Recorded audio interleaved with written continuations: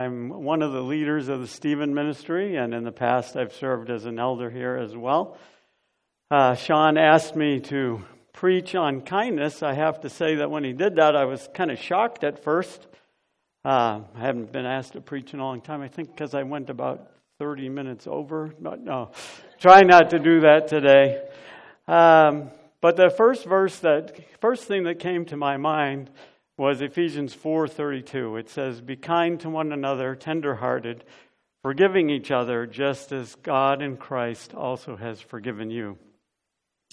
I think a big lesson from this verse is that we as Christians, among other things, should be characterized as being kind. When I was younger, people would use the expression, "That is not very Christian of you," to say that you were doing something unkind or uncaring. Unfortunately, with the political dialogue of the last 8 to 12 years, some people have come to associate Christian political candidates with rudeness and belligerence. So going back to this verse, Christians should be known for their kindness. As I thought about the concept of kindness, I thought I remembered a verse that compared God's kindness to his severity. I eventually found it using my Bible study app on my phone in Romans 11:22, and it says, "Behold then the kindness and severity of God. To those who fell, severity, but to you, God's kindness, if you continue in his kindness. Otherwise, you also will be cut off." So this verse and many others compare God's kindness to his severity. How do we balance that? How are we supposed to be kind? That's what I would like to talk about this morning. Please pray with me. Heavenly Father, we thank you for the promise in your Bible that your word is living and active and sharper than any two-edged sword, and piercing as far as the division of soul and spirit, of both joints and marrow, and able to judge the thoughts and intentions of the heart. And Lord, you have given us your Holy Spirit to guide us into your truth. So we ask that your Spirit would be present, guiding me as I speak and working in the hearts of those who are listening to be able to understand. In Jesus' name, amen. So if we ask ourselves the question, is God kind? The answer would not only be yes, but also it's complicated. When God created the universe, he created it with a set of laws, some natural and some moral. For example, if you jump off a cliff, the law of gravity means that you will plummet to the bottom of the cliff and most likely be killed. It's hard for us to imagine the universe without any laws, like some sort of cosmic Calvin ball. You know that game between Calvin and Hobbes where anything goes? Planets could change their courses, jumping from one solar system to another. Gravity wouldn't hold us to the surface of the earth. It's mind-boggling to think about. But God did create natural laws, and we can depend on staying firmly attached to the surface of the earth.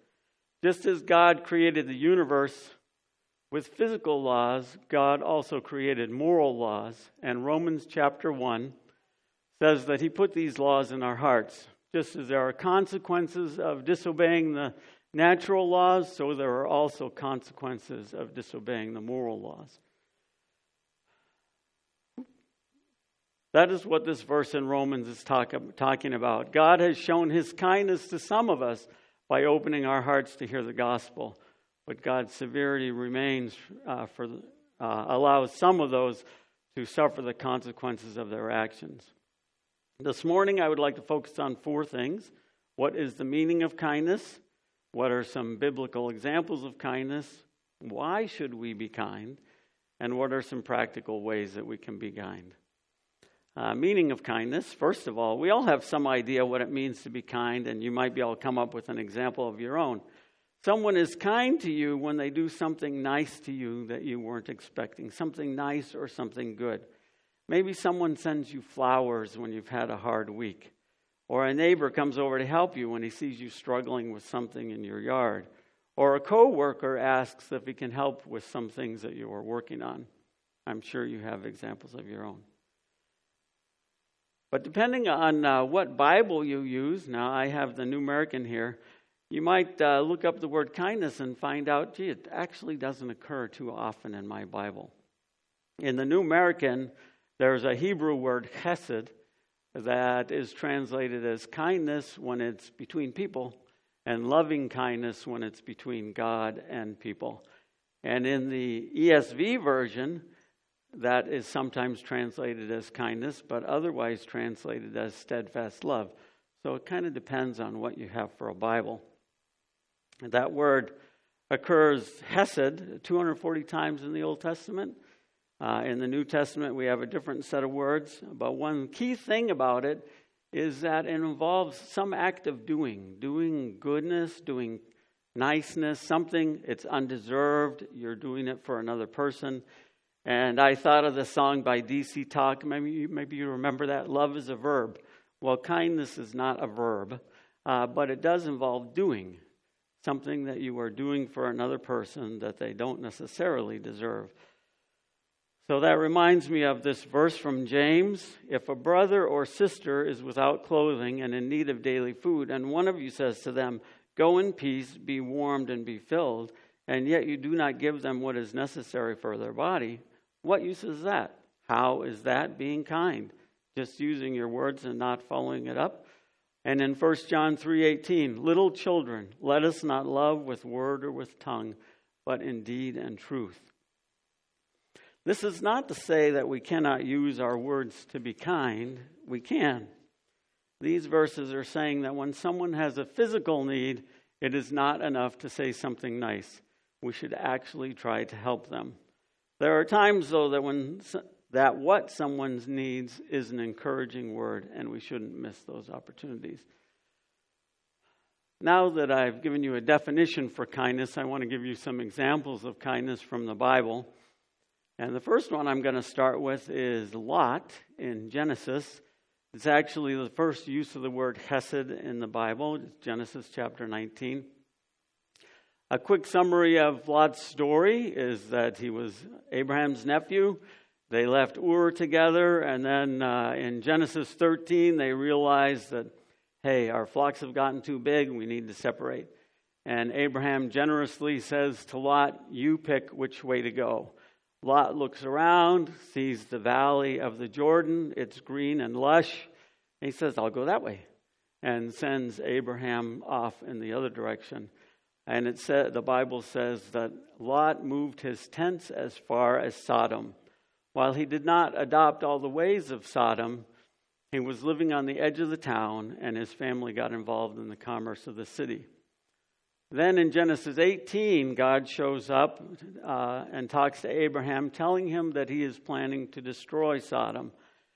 Abraham barters with God and tries to work off of God's sense of judgment.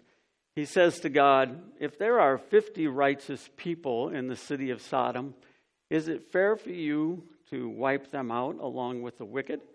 And God says that he would not destroy the city if there were 50 righteous people. Abraham repeats the question again and again with different numbers. First 45, then 40, then 30, then 20, then 10.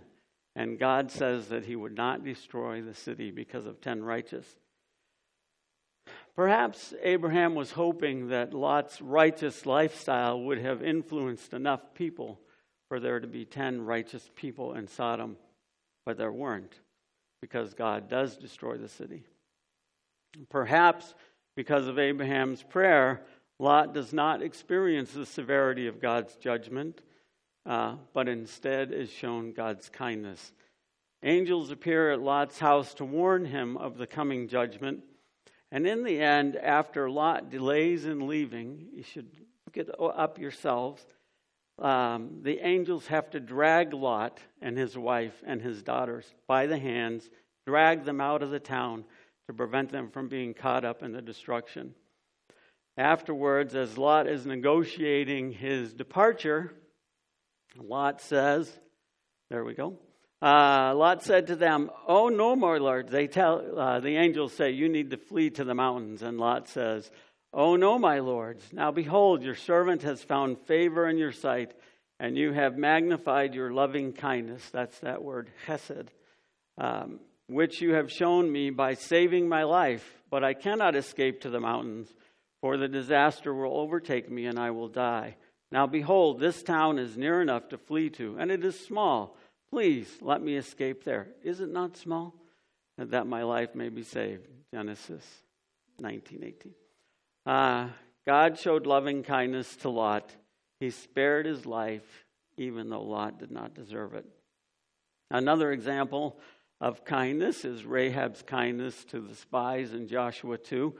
So the people of Israel have just arrived in the promised land after 40 years of wandering. They're getting ready to move into the land. Their first target is the city of Jericho. And Joshua sends 2 spies into Jericho. And the prostitute, Rahab, sees the spies wandering around and offers to hide them in her house, on her roof, under some flax, I think it is. And the guards of the city come looking for them, and she sends them on her way, saying, "Oh no, they got out of here. They left the town." So after the guards leave, she goes up and negotiates with them, saying, "I have been kind to you. Now I want you to return that kindness by sparing my family and I." A little bit unusual use of the word kindness, because here it's kind of traded. Usually it's something that's given without an expectation of return. Another example is David's kindness to Mephibosheth in 2 Samuel 9. That is Jonathan's son, and David had promised to be kind to Jonathan and his descendants. So he brings him into his household and takes care of him, even though Mephibosheth really had nothing to offer him. Another example of kindness is Jonah, the prophet who got swallowed by a fish. So we all know the story of how God called Jonah to go to Nineveh to preach judgment to the Assyrians there. Jonah knew that God is a God of kindness and compassion, so he objected to going and instead got into a ship leading in the opposite direction to Tarshish. God then sent a huge storm on the sea that eventually led to the sailors picking Jonah up, throwing him over the side of the ship, and then a big fish swallowed him up, and he was carried back to shore, where God again sent him to Nineveh so that he could preach to the Assyrians. And Jonah said to them, "Yet 40 days and Nineveh will be overthrown." The people of Nineveh responded to Jonah's message, repented, and God decided not to destroy them. Chapter 4 of Jonah has an interesting interchange between Jonah and God. Jonah prayed to the Lord and said, "Please, Lord, was not this what I said while I was still in my own country? Therefore, in order to forestall this, I fled to Tarshish, for I knew that you are a gracious and compassionate God, slow to anger and abundant in loving kindness, and one who relents concerning calamity. Therefore now, O Lord, please take my life from me, for death is better than my life." And the Lord said, "Do you have a good reason to be angry?" This example from Jonah not only shows us the kindness of God, but also displays the severity of God.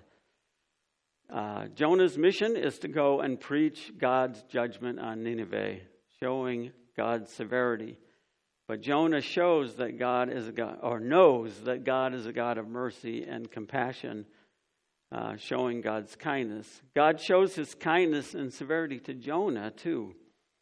Severity in that he doesn't let the wayward prophet off the hook, but puts him through the ordeal of being thrown in the sea and swallowed by a huge fish, so that God can send him again a second time to Nineveh.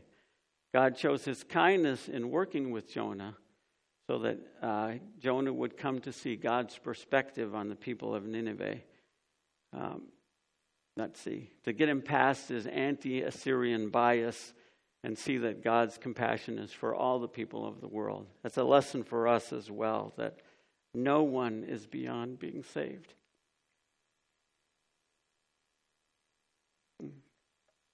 So what is our motivation for kindness? Okay, when I answered the question, Is God kind? I said, yes, God is kind, but also that it is complicated. The Bible seems to really make a point of this. When God gives us the Ten Commandments, when God gives it to the Israelites in Exodus 20, he says, you shall not make for yourself an idol or any likeness of what is in heaven above or on the earth beneath or in the water under the earth. You shall not worship or serve them. For I, the Lord your God, am a jealous God, visiting the iniquity of the fathers on the children, on the third and fourth generations of those who hate me, but showing loving kindness to thousands, to those who love me and keep my commandments. And later on in Exodus 34, he essentially says the same thing. Then the Lord passed by in front and proclaimed, the Lord God, compassionate and gracious, slow to anger and abounding in loving kindness and truth, who keeps loving kindness for thousands, who forgives iniquity, transgression, and sin. Yet he will by no means leave the guilty unpunished, visiting the iniquity of fathers on the children and on the grandchildren to the third and fourth generations. And it is this tension between God's kindness and his judgment that is supposed to motivate us towards obedience to God and kindness towards others.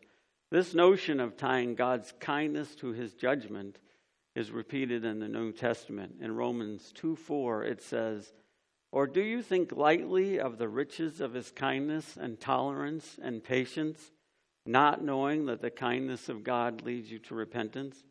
And later on in Romans 11:22 it says, behold then the kindness and severity of God. To those who fell, severity, and to you God's kindness, if you continue in his kindness, but otherwise you also will be cut off. When we think about it, our future hope really depends both on his kindness and on his severity.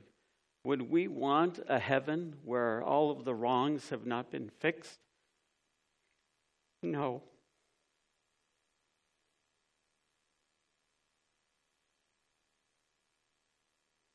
Sorry, but if we're honest with ourselves, are we the ones who do some of those wrongs?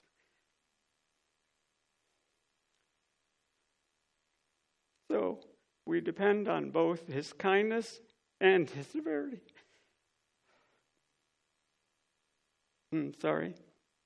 Some of us like to think that as Christians we should act like Jonah, proclaiming destruction to all of the sinners around us.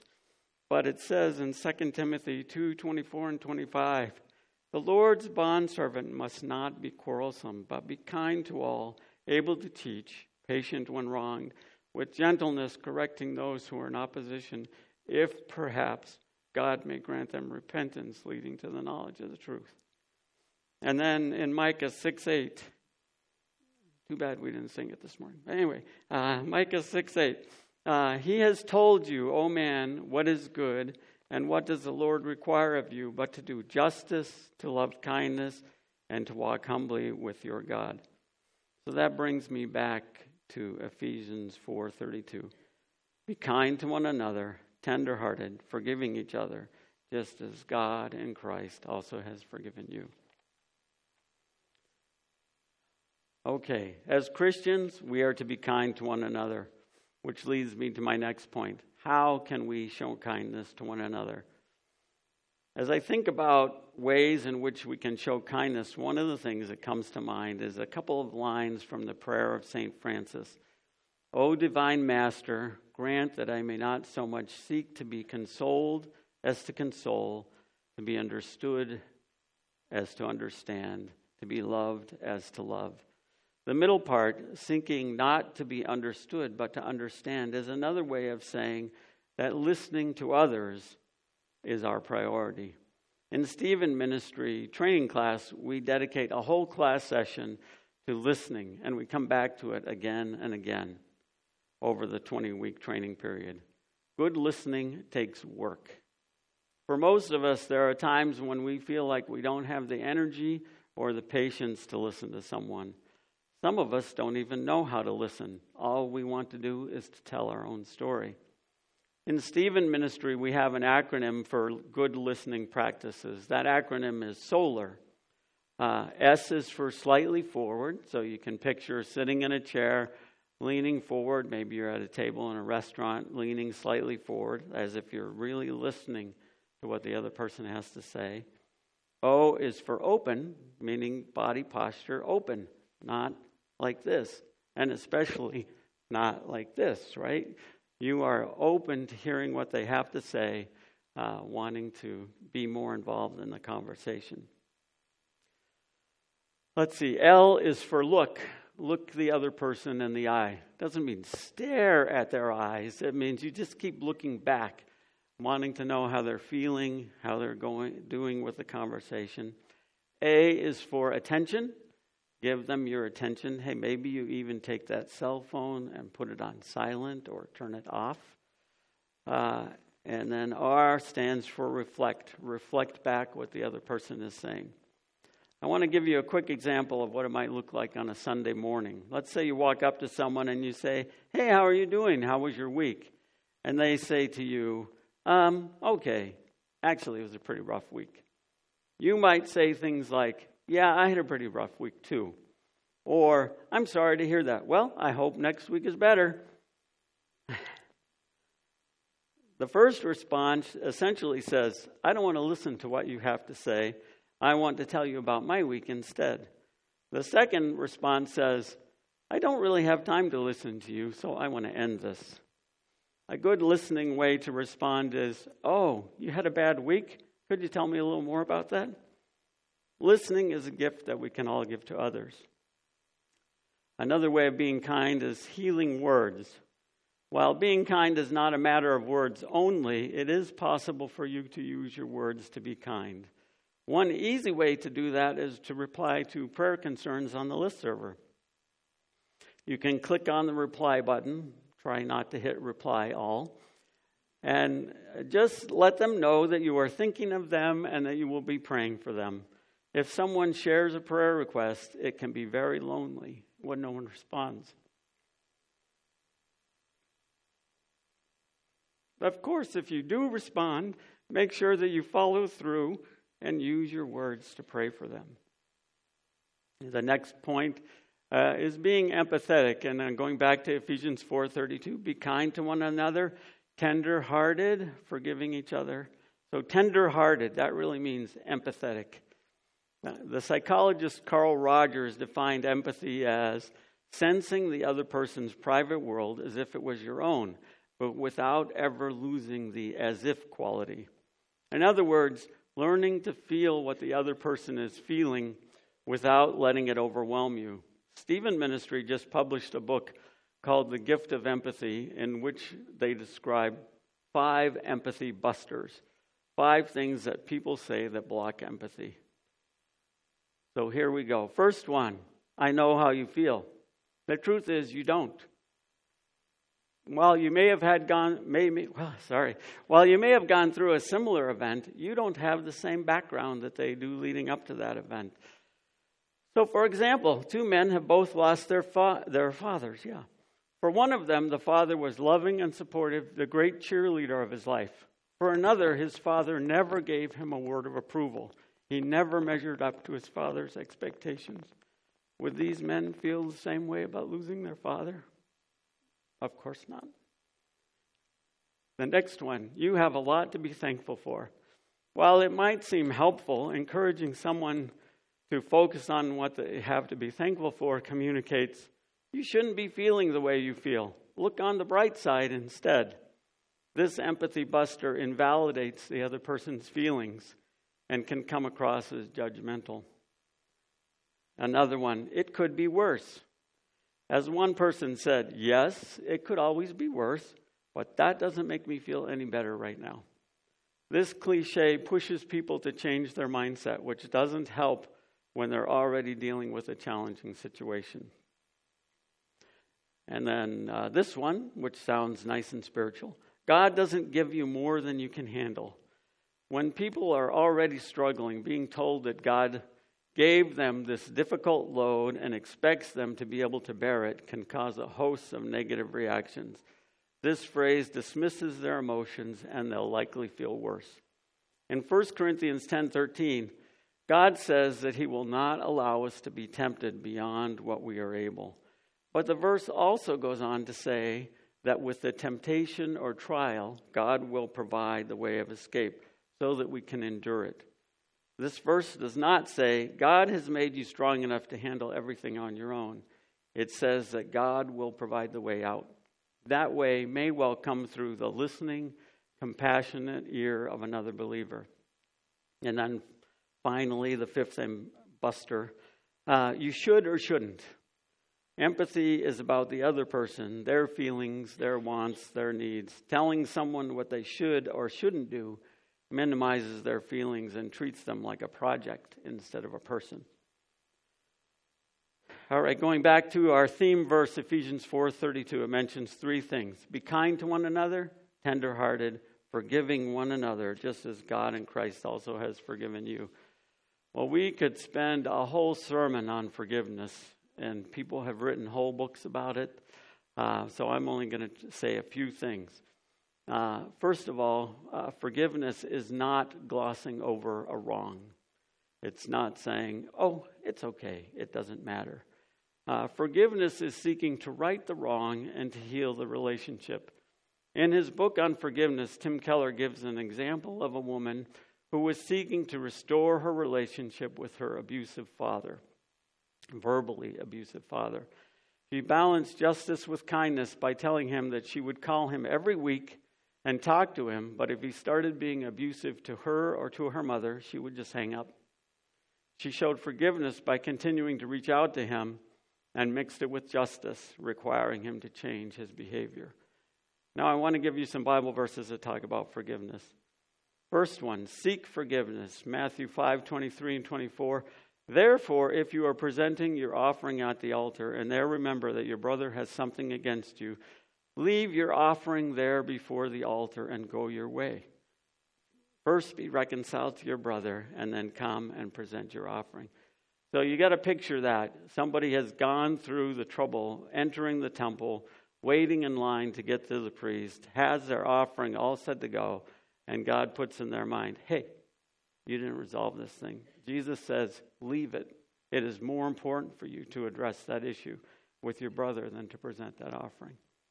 The next verse, Matthew 6:14 through 25, talks about forgiving others. For if you forgive others for their transgressions, your heavenly Father will also forgive you. But if you do not forgive others, then your Father will forgive your transgressions. So this verse comes right after the Lord's Prayer. Forgive us our debts or transgressions as we also have forgiven our debtors. So this concept is repeated multiple times in the New Testament. We cannot claim to really understand God's forgiveness if we're not showing that forgiveness to others. The next verse talks about restoration. When a brother or sister in Christ sins, we are supposed to go to them quietly and seek to correct their wrong behavior. This verse assumes that corrected behavior will lead to restoration and forgiveness.